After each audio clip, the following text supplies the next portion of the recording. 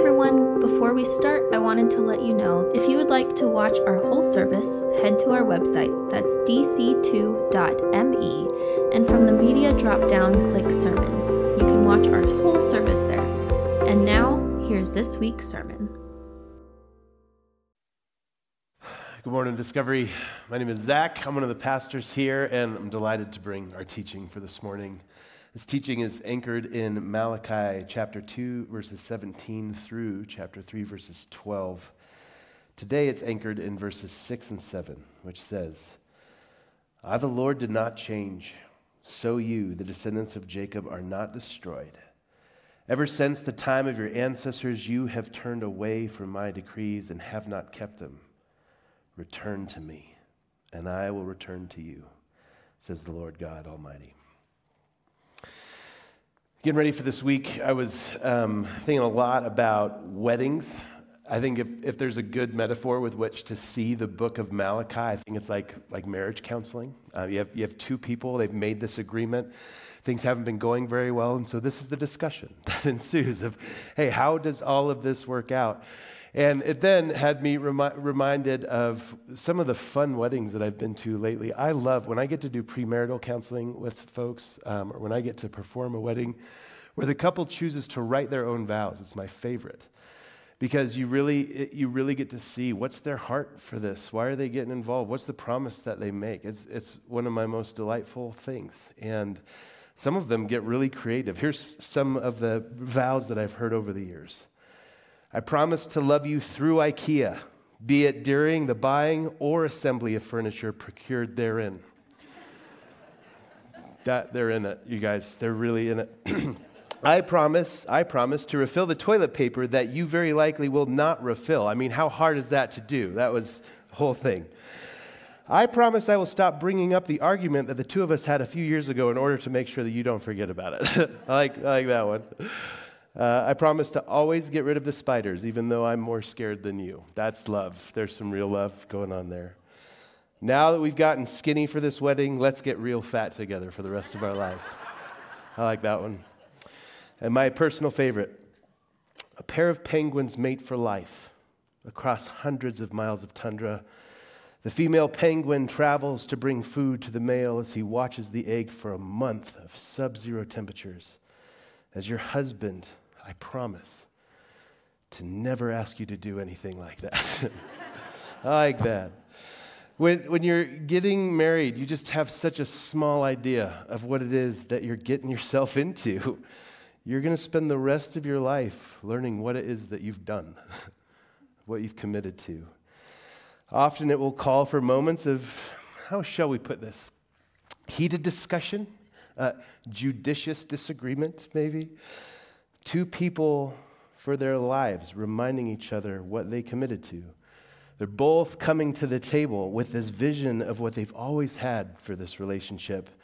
And oftentimes, in this situation, it's a grievance about how reality and expectation are just not lining up. Now, for those who are married and for those who are not, I want to be super clear. I think this idea, this microcosm of marriage exposes something that's a dynamic between all of us and God, whether you're married or not. I also want to be really clear because I think sometimes in religious culture, particularly Christian culture, marriage or being married can be held as like this. That's the goal for all of us. And I don't want to portray that here. That's not the goal. But I do want to look at this dynamic of how does marriage begin to show us something about all of us and our relationship with God, both individually and corporately. We're in this book of Malachi, which I love. We don't touch the minor prophets very often here at Discovery, and it's just a delight to just study a text and let it speak for himself. Things aren't going well in this book between the people and God. And if you could put a metaphor on it, I think we've got an insight into a marriage counseling session here. Both parties are really struggling to understand the other and what's going on. Now, the context of this book, there's these people, it's the nation of Israel. They've been sent into exile in the nation of Persia. They've now been sent back to their hometown of Jerusalem. Things maybe now are finally getting back on track to how they were supposed to be. But the problem is this: they've rebuilt the temple, which seems like that's a really good move. But God started out the book of Malachi saying, you've rebuilt this temple, you're bringing these sacrifices back to me, you're trying to follow this plan that I've laid out. Man, the sacrifices that you're bringing, the animals that you're bringing, like they're sick, they're broken. It's like you kind of like looked at what you had to choose from and you chose the worst one, and that's what you brought. And that's the opposite of what he had asked for way back at the beginning of all this stuff. We're about to head into some verses that will likely make up the bulk of all the sermons that you've heard on the book of Malachi, if you've ever heard one. And I think you would be wise to begin asking the question, is God, or even worse, the church, just a money-hungry machine? There's a lot about finances that's going to come up in these next couple verses. Why is finance such a big deal in Scripture? It's one of Jesus' favorite topics that he loved to talk about. What about finance? And again, it's part of why I love this idea of marriage counseling. How often does finance come up in marriage counseling? Finance exposes the heart. What is going on here? Is this passage about money, or is this about something so much more? And just to totally poison the well right out of the gate, I want to posit this is not about money. This is a conversation we're hearing between God and his people where he's saying, I care about justice. Will you care about it with me? So, if you could sum up the book of Malachi in one word, it would be the word remember. Undoubtedly, it shows up over and over again, and God is simply repeating this invitation for his people to remember their wedding vows. Remember. Remember. The thing that their whole relationship had been centered around, remember. It was the law. It was the whole first chunk of this story. He's saying, do you remember where it started? Do you remember what we had written down together? We started this relationship with an end goal in mind. And one thing that may be unique to our ears is that in our culture, oftentimes the word remember is more of like a mental exercise. Like it invokes a memory. But in this context, the word remember is so much more robust than that. For those, as we were going through our last series, that chose to memorize the 10 Commandments, there were a handful of things for me that really stuck out, but one of them was the command, remember the Sabbath day by, for those of you that memorized it, by keeping it holy. To say remember the Sabbath day, like, okay, great, like Saturdays or Sundays, whatever I'm going to do, like I will hold that as a Sabbath day. I remember that. But God is saying, if you're going to remember the Sabbath day, did you keep it holy? How was your follow-through on that swing? Did you do it? Was there an action that was attached to that? Remembering for God is not just a memory, it involves your whole person. This is why studying the Old Testament, this initial vow with God is so important. And as we get into our verses for today, God is really just saying, remember what our relationship was supposed to look like as we're going through marriage counseling here? Remember how this was supposed to go. And there's 3 parts that we're going to hit today. Let's read our first part together. These are the first few verses, Malachi chapter 2:17 through 3:5. It says this, you have wearied the Lord with your words. How have we wearied him, you ask? By saying, all who do evil are good in the eyes of the Lord, and he is pleased with them. Or, where is the God of justice? I will send my messenger who will prepare the way before me. Then suddenly the Lord you are seeking will come to his temple. The messenger of the covenant, the vows, whom you desire will come, says the Lord God Almighty. But who can endure the day of his coming? Who can stand when he appears? For he will be like a refiner's fire or a launderer's soap. He will sit as refiner and purifier of silver. He will purify the Levites and refine them like gold and silver. Then the Lord will have men who will bring offerings in righteousness, and offerings of Judah and Jerusalem will be acceptable to the Lord as in days gone by, as in former years. So I will come to put you on trial. I will be quick to testify against sorcerers, adulterers, perjurers, and those who defraud laborers of their wages, who oppress the widows and the fatherless, and deprive the foreigners among you of justice. but do not fear me, says the Lord Almighty. As we get into it today, there's a lot going on in just those few verses. But I think if we could boil it down, it really begins with a question, these verses. Where is justice? And God has a really immediate answer, which I love because it just takes so much of the tension around the question for me out. Where is justice? And his first response, I'm going to send my messenger who's going to prepare the way for me to come. Where's justice? I'm coming. Great. That's all I needed. That's all I wanted to know. And I think most of the time it's because I believe that God is the one who brings justice. I think that's true. How does that thought sit with you? Who brings justice? I'm really content if that answer is God, period. That's it. And we actually don't need the rest of the verses for today. That sounds awesome. But that's actually not the full statement that he's making here. If we dig into this a little bit more, I think too, he really starts to bring out this idea of what we might see as punishment. He's got these ideas of trial, this image of metal being put in and being refined, or a piece of clothing being cleaned with a launderer's soap. I think we may hear this as, I'm going to burn the injustice out of you. And I want to remind us that as we're talking about God's justice, to consider it as a punitive kind of justice, that what he's really excited about is the punishment that's involved, it's actually not what's going on here. God's kind of justice fundamentally means restoring what is right, not punishing what is wrong. So with that in mind, it helps us to understand exactly what it is that God's talking about here. He's really saying, you already have what you need to be who you truly are. And this is where I think as readers of Scripture, it gets fun for us today. That is true of you right now. You already have all you need to be who you truly are. God isn't asking you to become something you're not or to try harder to add to your spiritual prowess.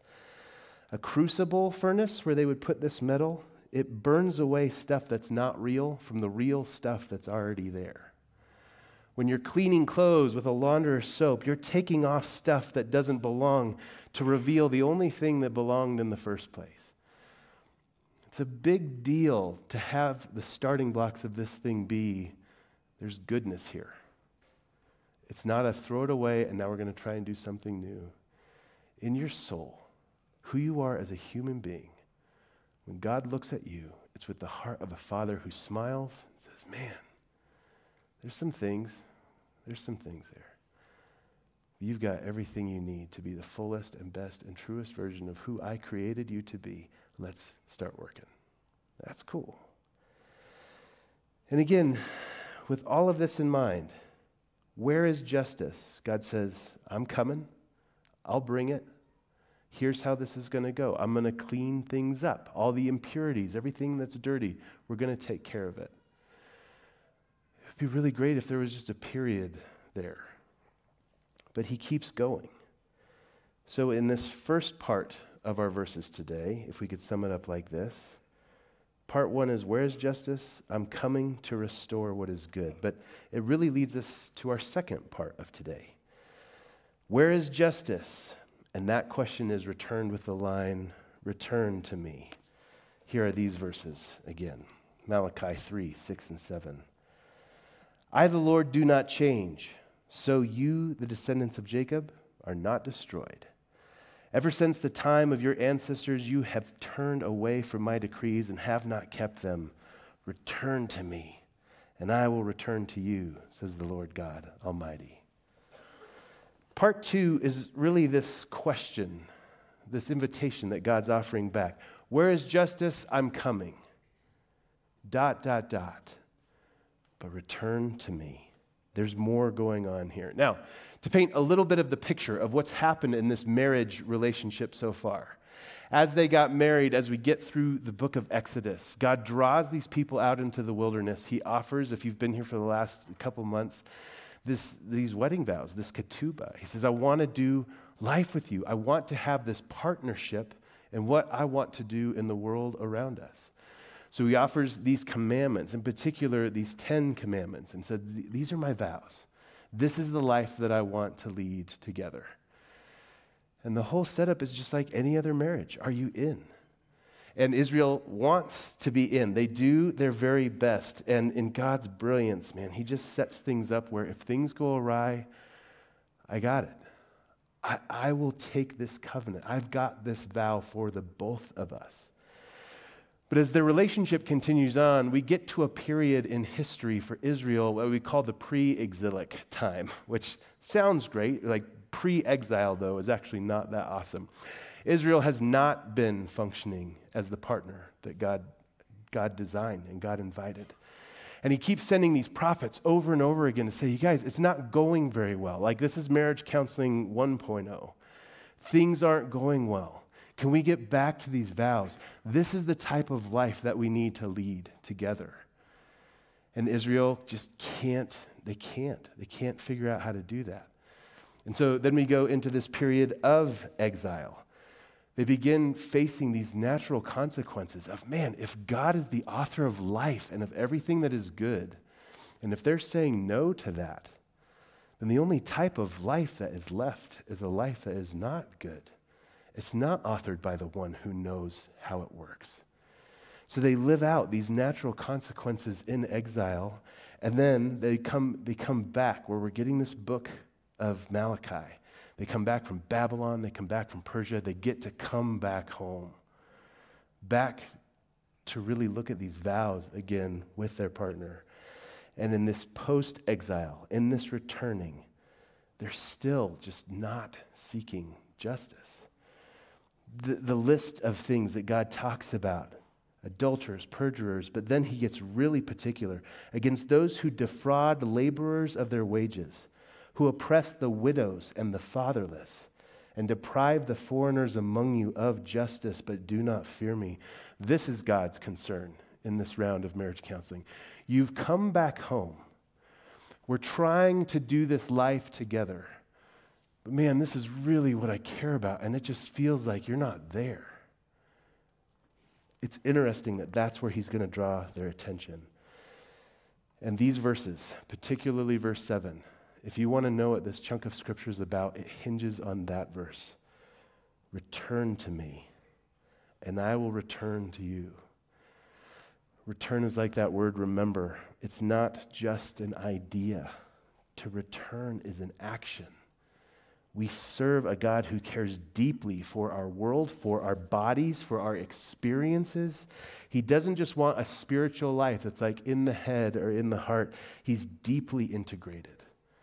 Our experience of God is highly incarnated in our life. When he says remember or return, he's saying it's going to exist here. Returning invites us to do something, to change something about how we're living. It's not an adding on. It's not becoming more than what we are. It's returning to something central that's always been there. So, this is part 2. And if we could sum up where we've been so far, Malachi 2 and 3, we begin with this question, where is justice? And God says, I'm coming to restore what is good. ... Will you return to our partnership and do it with me? And that leads us to our last part. Where is justice? And God's going to say, well, for example, what about tithing? Here we go. Malachi chapter 3, verse 7b through 12. Return to me, and I will return to you, says the Lord Almighty. But you ask, how are we to return? Will a mere mortal rob God? Yet you rob me. But you ask, how are we robbing you? In tithes and offerings. You are under a curse, your whole nation, because you are robbing me. Bring the whole tithe into the storehouse, that there may be food in my house. Test me in this, says the Lord God Almighty, and see if I will not throw open the floodgates of heaven and pour out so much blessing that there will not be room enough to store it. I will prevent pests from devouring your crops, and the vines in your fields will not drop their fruit before it's ripe, says the Lord Almighty. Then all the nations will call you blessed, for yours will be a delightful land, says the Lord Almighty. If you've ever heard a sermon on the book of Malachi, it's probably these verses. It's probably tied to a capital campaign or a church whose finances aren't going very well at the moment. And that's good. That's good and true. These are good verses for that. And today I'm happy to tell you that while we're not necessarily on easy street here, today we're not starting a capital campaign. Today is not some big ask for your finances. We're looking to drill down to the heart of what God's getting at here. This is not about money. This is about justice. God says, I want to partner with you on this. For example, tithing. You may or may not be familiar with this idea, so here's what tithing is. It was started way back, and the idea was it's an agrarian culture. So whether you're growing crops or whether you're raising livestock, in the spring, the first 10% of whatever you yield, that's what you bring to God. The first 10%. Now, this is really funny and totally fascinating to think through. If you're growing crops for the year, to know what 10% is assumes that you know what 100% is going to be. But if you're giving the first 10%, you're doing your best to think through it. If you're going to do this well, you're looking at all of your land or all of your livestock going, in the best prime circumstances, here's where I think we'll be by fall. So 10% therefore means this much. Man, there's just so much risk involved in that, though. It takes guts. I would way rather it say tithe the last 10%. After you have an idea of everything that you have, then set it aside. There's such a security in that of, I know I'll have my 90%, and I know that that's secure. Think through, too, in an agricultural culture, if you give the first 10%, you have no idea if you're growing crops, if there's some plague that's going to come, some blight that's going to take out the last 90%. If I'm giving you the first 10%, that's the first bit of security that I've got for this coming year. What are you asking for with the first? One thing that's really interesting about tithes is that nearly every Middle Eastern culture did this. This was not an idea that was unique to Israel. Everybody did it, but there was one very crucial distinction. When you brought it in any other culture, you would bring it to the king and to the palace. And it really drove this idea of taxes. This is what the king needs to keep the world running, but it really helps the royal family. The rich get richer in this kind of a typical setting. So it should put us on our heels a little bit to go, wait, Israel's in on this too. Like God's people, is this what God wanted? Because he seems pretty passionate about it here in Malachi. And the answer is yeah. He's real keen on this, but it functions a little bit differently. If you're Israel, instead of these tithes going to the king and to the palace, in Israel, these tithes go to the priests and the temple. And the money wasn't just for the priests so that they could, have what they needed to get by and to keep upkeep on the temple. It wasn't just taxes that way. Most of these tithes were given so that they could be redistributed by the priests to take care of the poor and the sick and the needy. So as where every other culture around was going, hey, bring your tithes so that the rich can get richer. In Israel, the idea is bring your tithes so that we can take care of everybody. The heart of this really is, do you need help? Do you need mercy? We've got you covered. Or maybe more particularly, God's got you covered and we're with him. At the base of this kind of a society was a partnership, a trust between people and God. In verses 10 through 12, he talks about this idea of bring the whole tithe into the storehouse, that there may be food in my house. Test me in this, says the Lord Almighty, and see if I will not throw open the floodgates. Verse 11, I will prevent pests from devouring your crops and vines in your fields, and they will not drop their fruit before it's ripe. God's saying, look, we're going to feed everybody, including you. Where does your sustenance come from? Who provides for you in your life? And if you're a good American, that answer is me. if you're somebody who looks into the heart of God and you're invited to answer the question, who provides for you? It is a gutsy response to say, God, and to really believe it. Man, I am so personally convicted by that. Is God's test me here? Test my response, he says.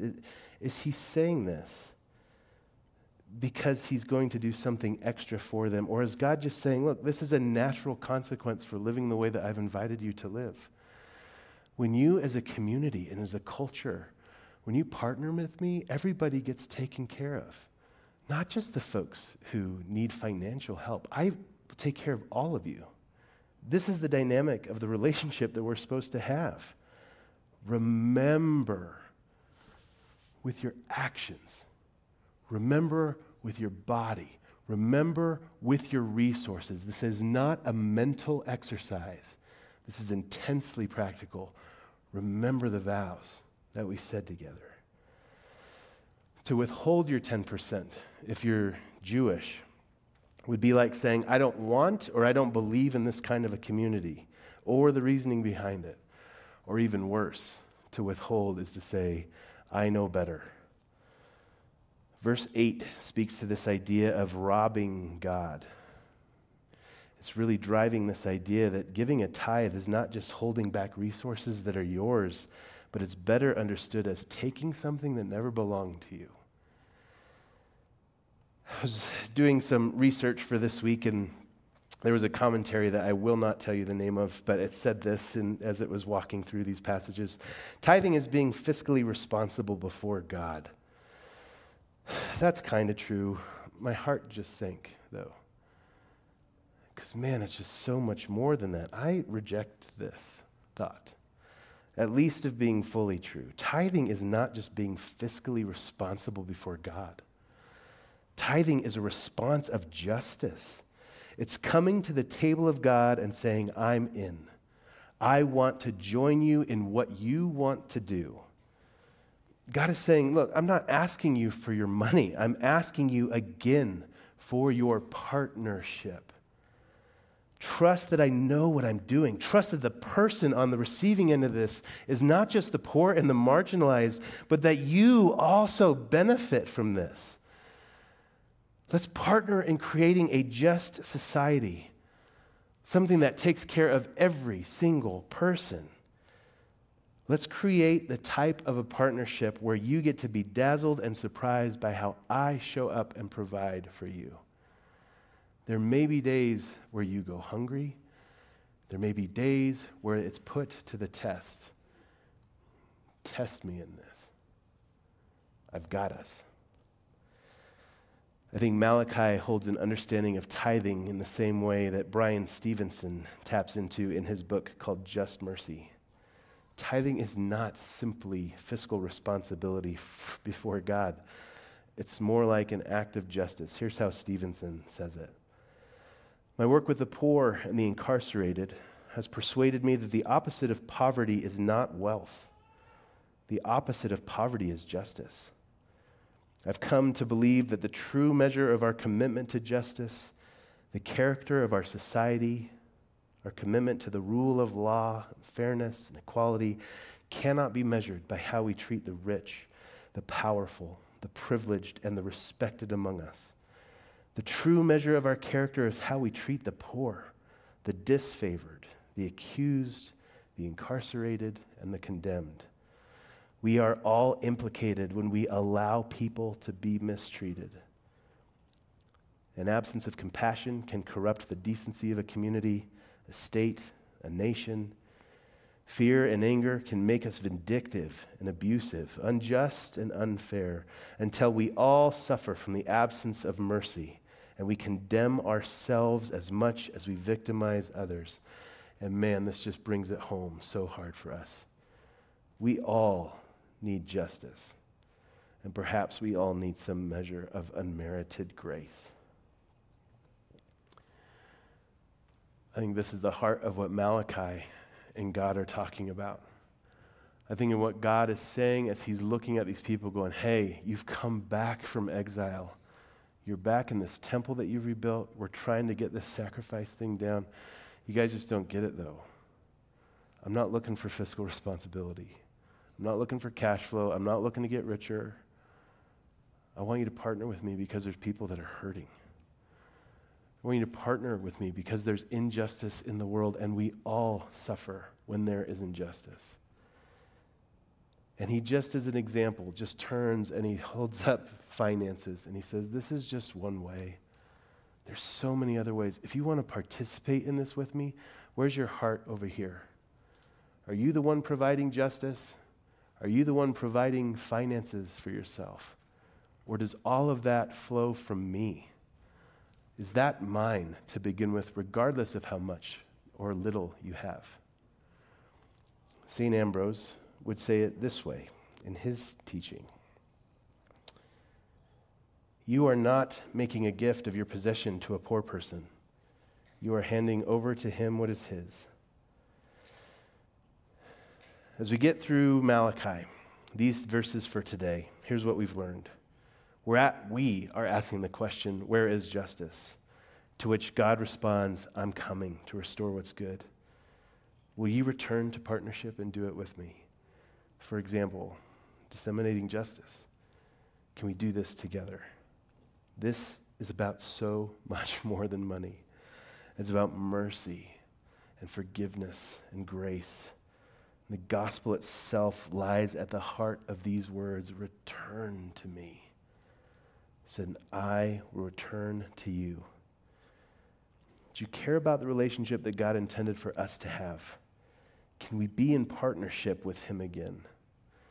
This is one of those teachings that I think no matter who you are, no matter how much you currently give, no matter how much you currently have, or as we like to say around here, no matter what you've done or what's been done to you, this is a teaching that is met with just a deep sense of humility.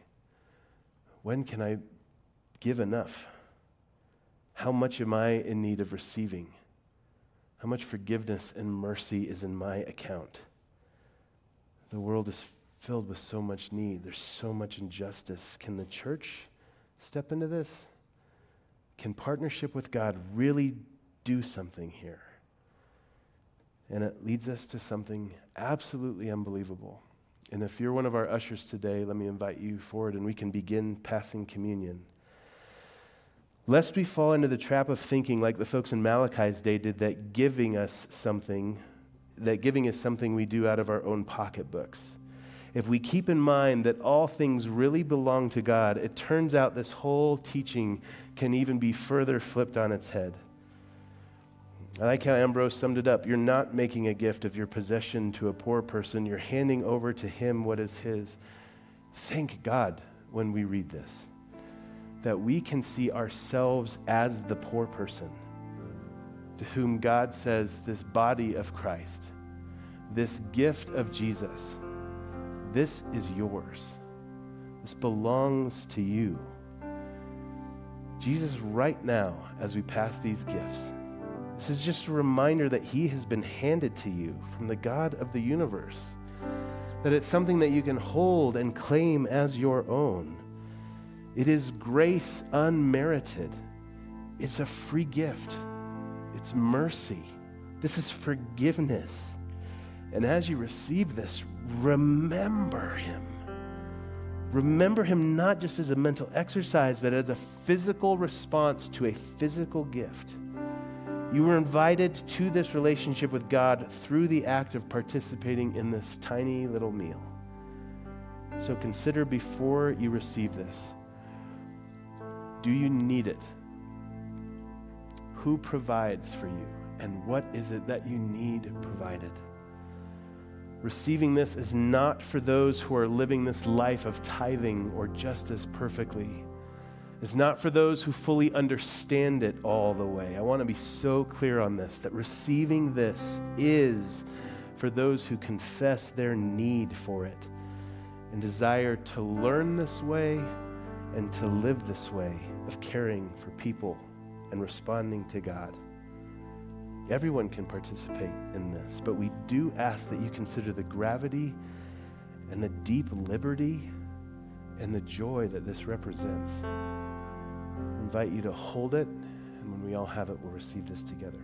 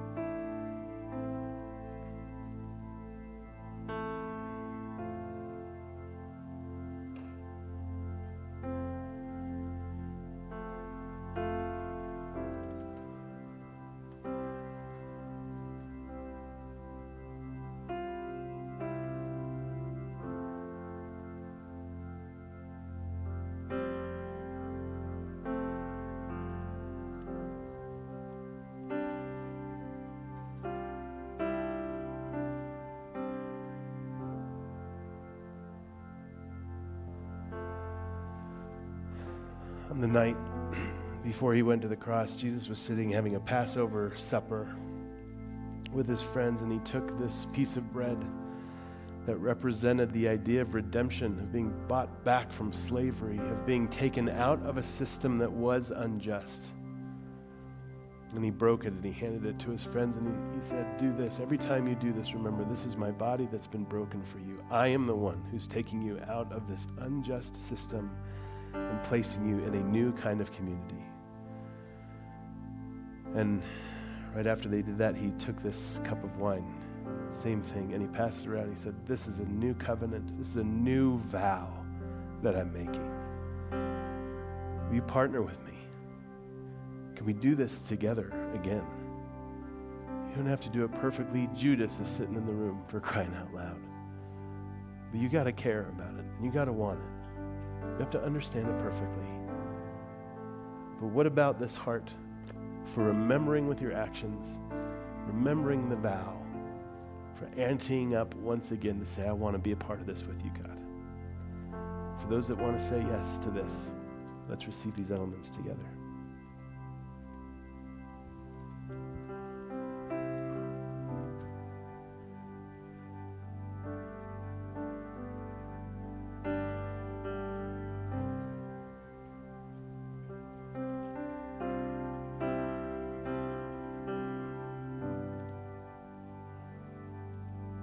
Oh God, I pray for myself and I pray for my friends here, for the folks who like me are struggling with it. Can I do this? Should I do this? I know me. I look me in the mirror every day. I know that I'm capable of such great betrayal. I don't think I can follow through. Thanks that you're the type of God that says, all you got to do is remember me. Thanks that in receiving this, and I pray for those who have hesitated because they're unsure if they can keep their side of the bargain. And I pray for myself that I am reminded of grace, that you've got me, that you've got us, and that regardless of how well or how poorly that we do in keeping our commandment, that you say in Malachi 3 verse 6, I, the Lord, do not change, so you will never be destroyed. I am faithful to the end. Just keep coming home. Thanks for the invitation again today to come home. Give us the courage to live this way.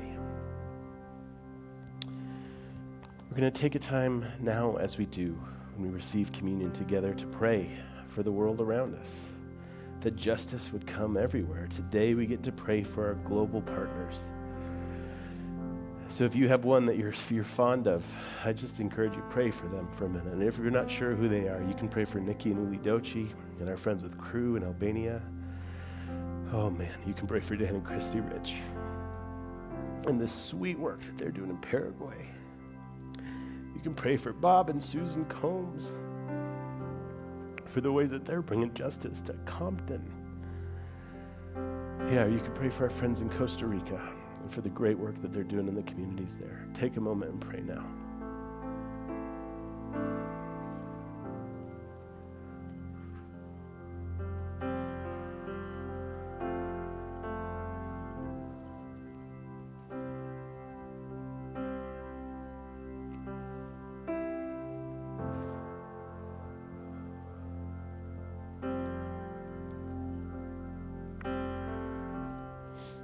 Yeah, God, thanks for these folks around the world. That when we receive communion, it's not just as individuals, not even just as a church, but man, it's just so broad, the table that you sit at on these days, and the number of people that you eat with, and the ways that you say, my justice is everywhere. Thanks for the work that they're doing, for the ways that they've said yes to partnering with you, for the ways that they encourage us to see you more. And I pray for each one of us, myself included, that in the places where you're inviting us to have more courage to trust that the rest of the 90% will come in its due time, that you can be trusted. Give us a courage that allows us to then look at the first 10% and say, it is yours. It is for the sake of our community. It is for the sake of my own justice and forgiveness and mercy. I want to be a part of it. Thanks for this design that you have for your partnership with us. These vows are beautiful. It's in your name that we pray. Amen. For those who are able, let's stand and sing together.